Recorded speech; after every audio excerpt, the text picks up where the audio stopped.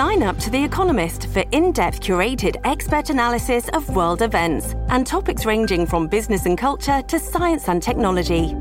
You'll get the weekly digital edition, online-only articles, curated newsletters on politics, the markets, science, culture and China, and full access to The Economist Podcast Plus.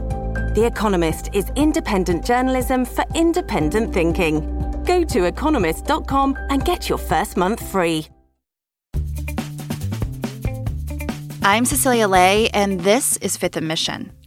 San Francisco's drug overdose crisis has killed a record number of people during the pandemic. The city has had the highest rate of overdose deaths of any large county in California.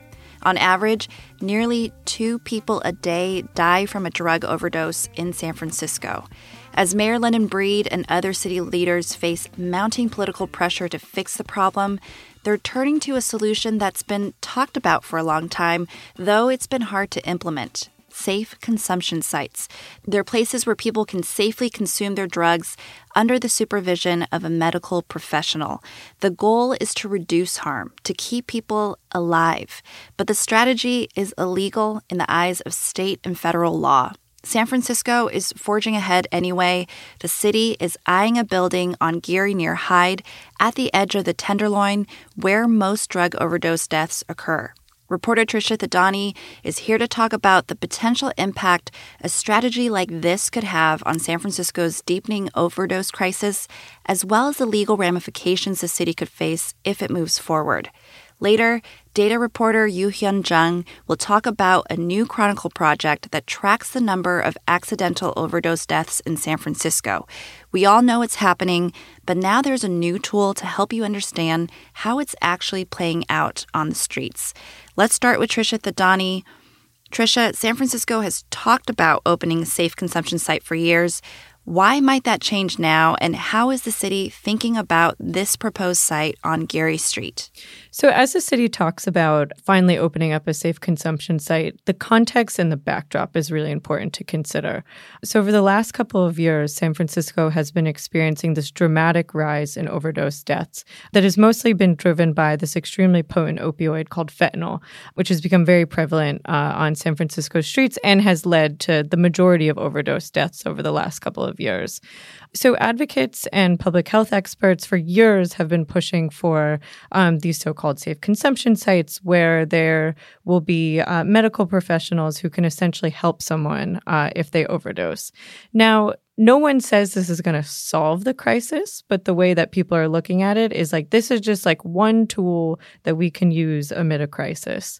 And so now the reason that the city might finally move forward, the mayor is experiencing this extreme political pressure to do something tangible to address this crisis. And this is just one way that she's looking to do that.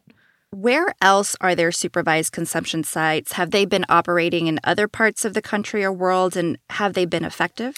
Yeah, so there's currently about 100 supervised safe consumption sites around the world. There's one in Canada, Australia, Switzerland, France. But the U.S. has been very slow to adopt this model, and that's because it's currently illegal under federal law. It's a violation of the Controlled Substances Act, which basically says that no one can knowingly operate a space where people come to use or sell drugs. But given the severity of the overdose crisis, there's a couple of states that have been talking about passing their own laws that would legalize these sites in their own states. So Rhode Island was the first state to approve a pilot program for the city's first safe consumption site. And other cities are also trying to move forward, including New York City, who their mayor, who's obviously on his way out soon, also said that he wants to move forward in opening this before he leaves office. So there's been a lot of momentum around the country to get these open, but no one has done it yet. So now San Francisco is essentially in this race again, and now has this site where they're saying that if they do end up getting to a point where they feel comfortable enough legally to open a site, this is where it could be. And this site sits on Geary Street. The city is looking to acquire it. So if supervised consumption sites may have some legality issues, how else could this building be used? It's important to note that the city is acquiring this building to use for a broad range of mental health services and drug treatment services. And one use could be a safe consumption site if they get to that point. So let's say the city decides not to move forward for whatever reason. This building will still be used for something to address the most pressing crisis on our streets right now. And its location is notable because it is basically on the edge of the Tenderloin, which is where the majority of overdose deaths have been concentrated over the last couple of years. So how does this building, this site, overall fit into Mayor London Breed's vision and strategy for addressing the drug overdose problem in San Francisco? It seems like, especially since this is maybe not a novel idea, but it's been one that's been slow to take effect, it seems like she's taking sort of a progressive stance here. It's important to note that Mayor Breed has been pushing to open a safe consumption site for years, even back before she was mayor, when she was on the Board of Supervisors. She has, said year after year that this is one of her goals. And now this is actually one of the most notable steps forward that she has taken because over the last couple of years, as she's been mayor and essentially had the power to greenlight these programs, she's been very hesitant to do so without state or federal approval. So now her administration says that they're working on a way to sort of figure out the legal issues and the way they can do this and sort of mitigate the risk that some employees and city officials who are involved with the site could face if they move forward. So aside from the legal issues, what are some of the main arguments that are pushing back against opening a site like this? What are community members or others going to say about this site?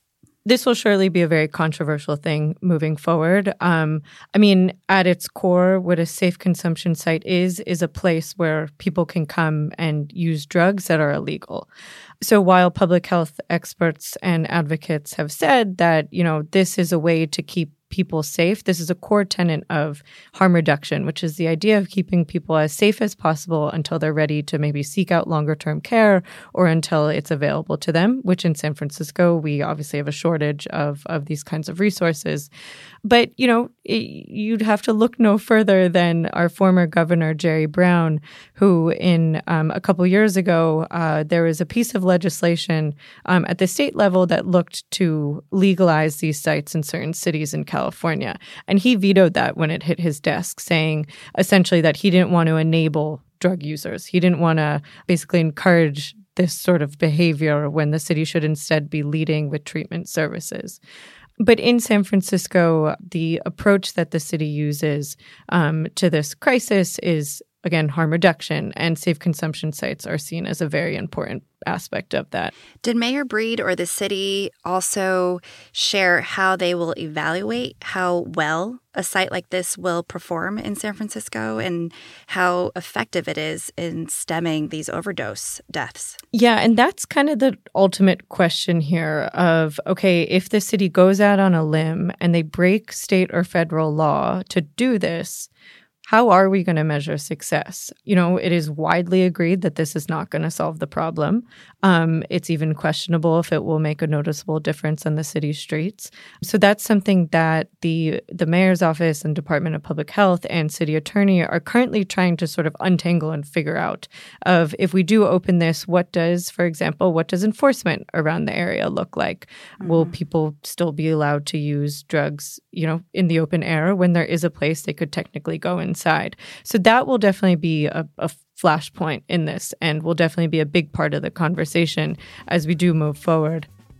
More with Trisha Thadani after a quick break. We'll chat about the legal consequences that San Francisco would face if it does open one of the country's first safe consumption sites. And later, I'm joined by reporter Yu-Hyung Jung to talk about the Chronicle's accidental drug overdose tracker. You can check it out at sfchronicle.com/overdose. We'll hear what the data is revealing about the city's overdose crisis. This episode is brought to you by Shopify. Whether you're selling a little or a lot, Shopify helps you do your thing, however you cha-ching. From the launch your online shop stage, all the way to the we just hit 1 million orders stage. No matter what stage you're in, Shopify's there to help you grow. Sign up for a $1 per month trial period at shopify.com/special offer, all lowercase. That's shopify.com/special offer. I'm back with Trisha Thadani. Trisha, we've heard about all the potential benefits of a safe consumption site in San Francisco, but what could be the legal ramifications the city might face? That is also a very good question. What has made all of this so complicated is the lack of clarity of what exactly the consequences are. So everyone's kind of operating like with their own interpretation of the law and a little bit blindly, to be honest. It's illegal under federal law, as I said before, but it's still unclear exactly whether the Biden administration would enforce something like this. A couple weeks ago, the Biden administration came out with a couple of new guidelines on what their approach to the overdose crisis looks like, and it's heavily leans on harm reduction. So it's questionable if they would actually come out and, would they take a hard stance? What would they do? Mayor Breed tried to publicly get these answers from the administration, but has not received a response.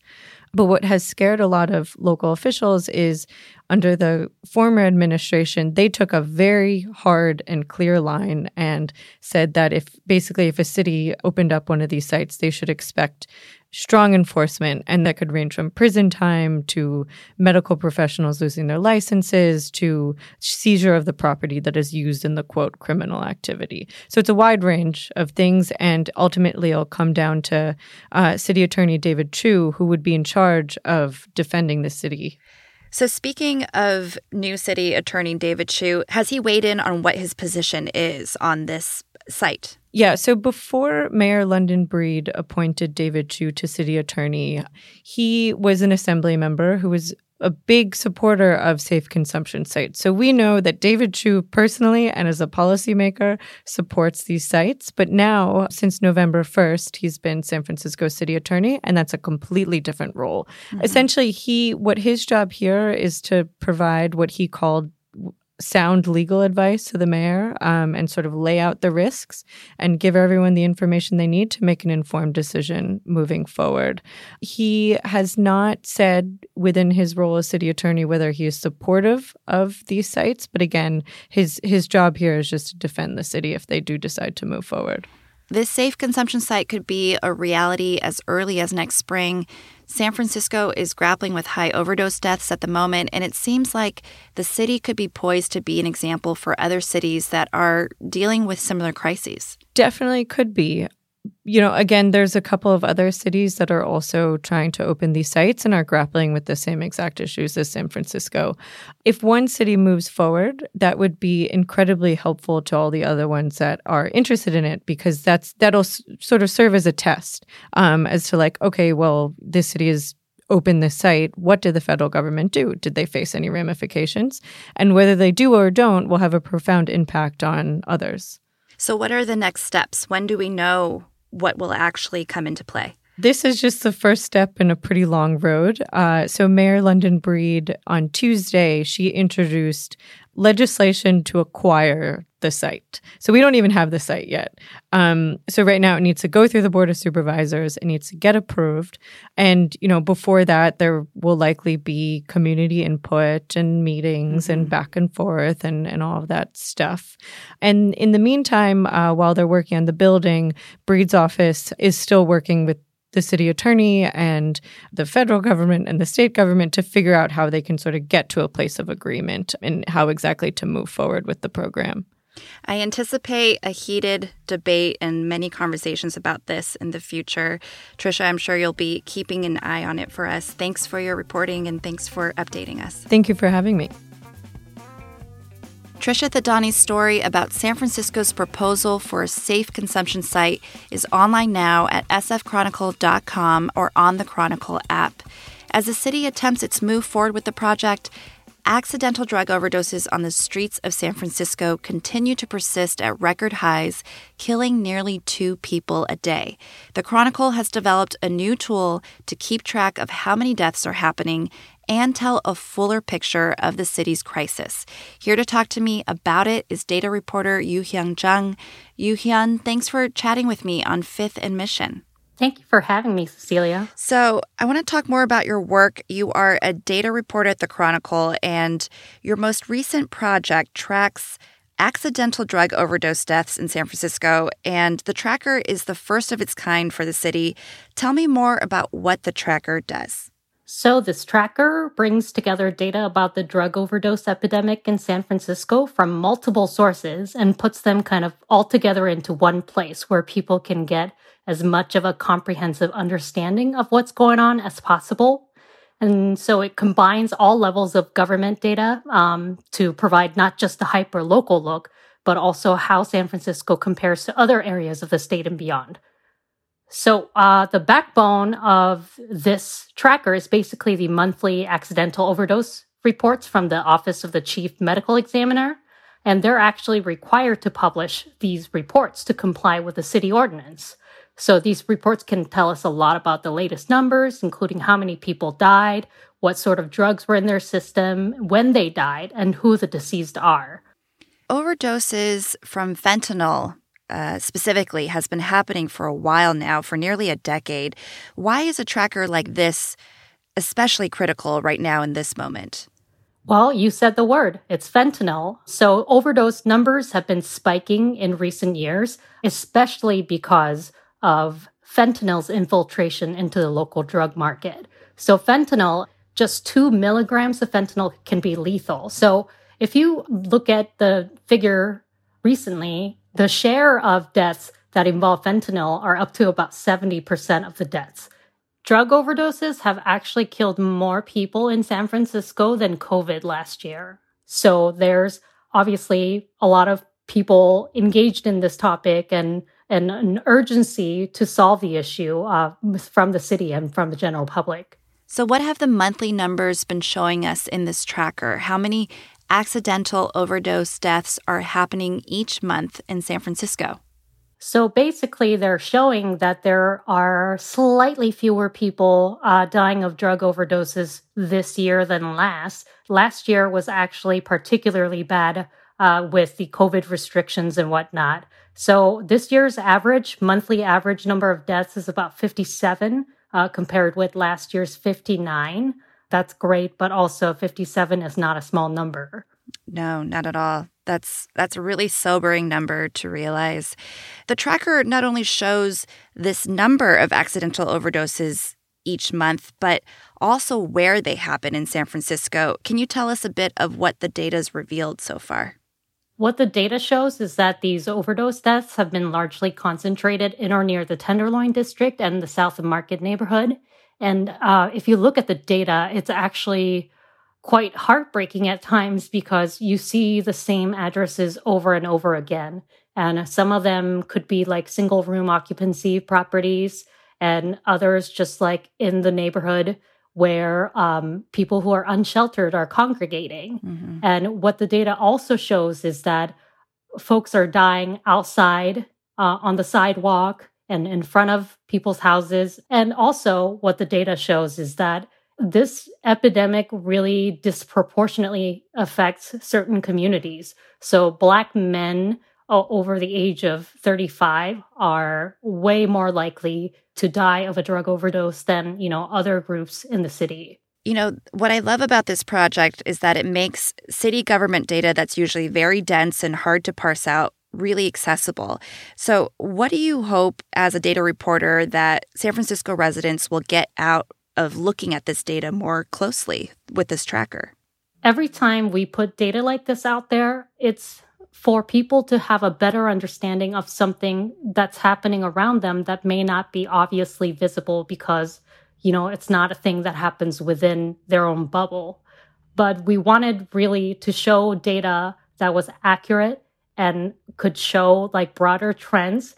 In the end, what we're trying to do is to inspire change and to help people solve problems. There's so many problems in the city, and I think it's easy to get desensitized to something as harrowing as, drug overdose deaths. And I think this monthly tracker is also a way for city residents to hold the city accountable, too. Absolutely.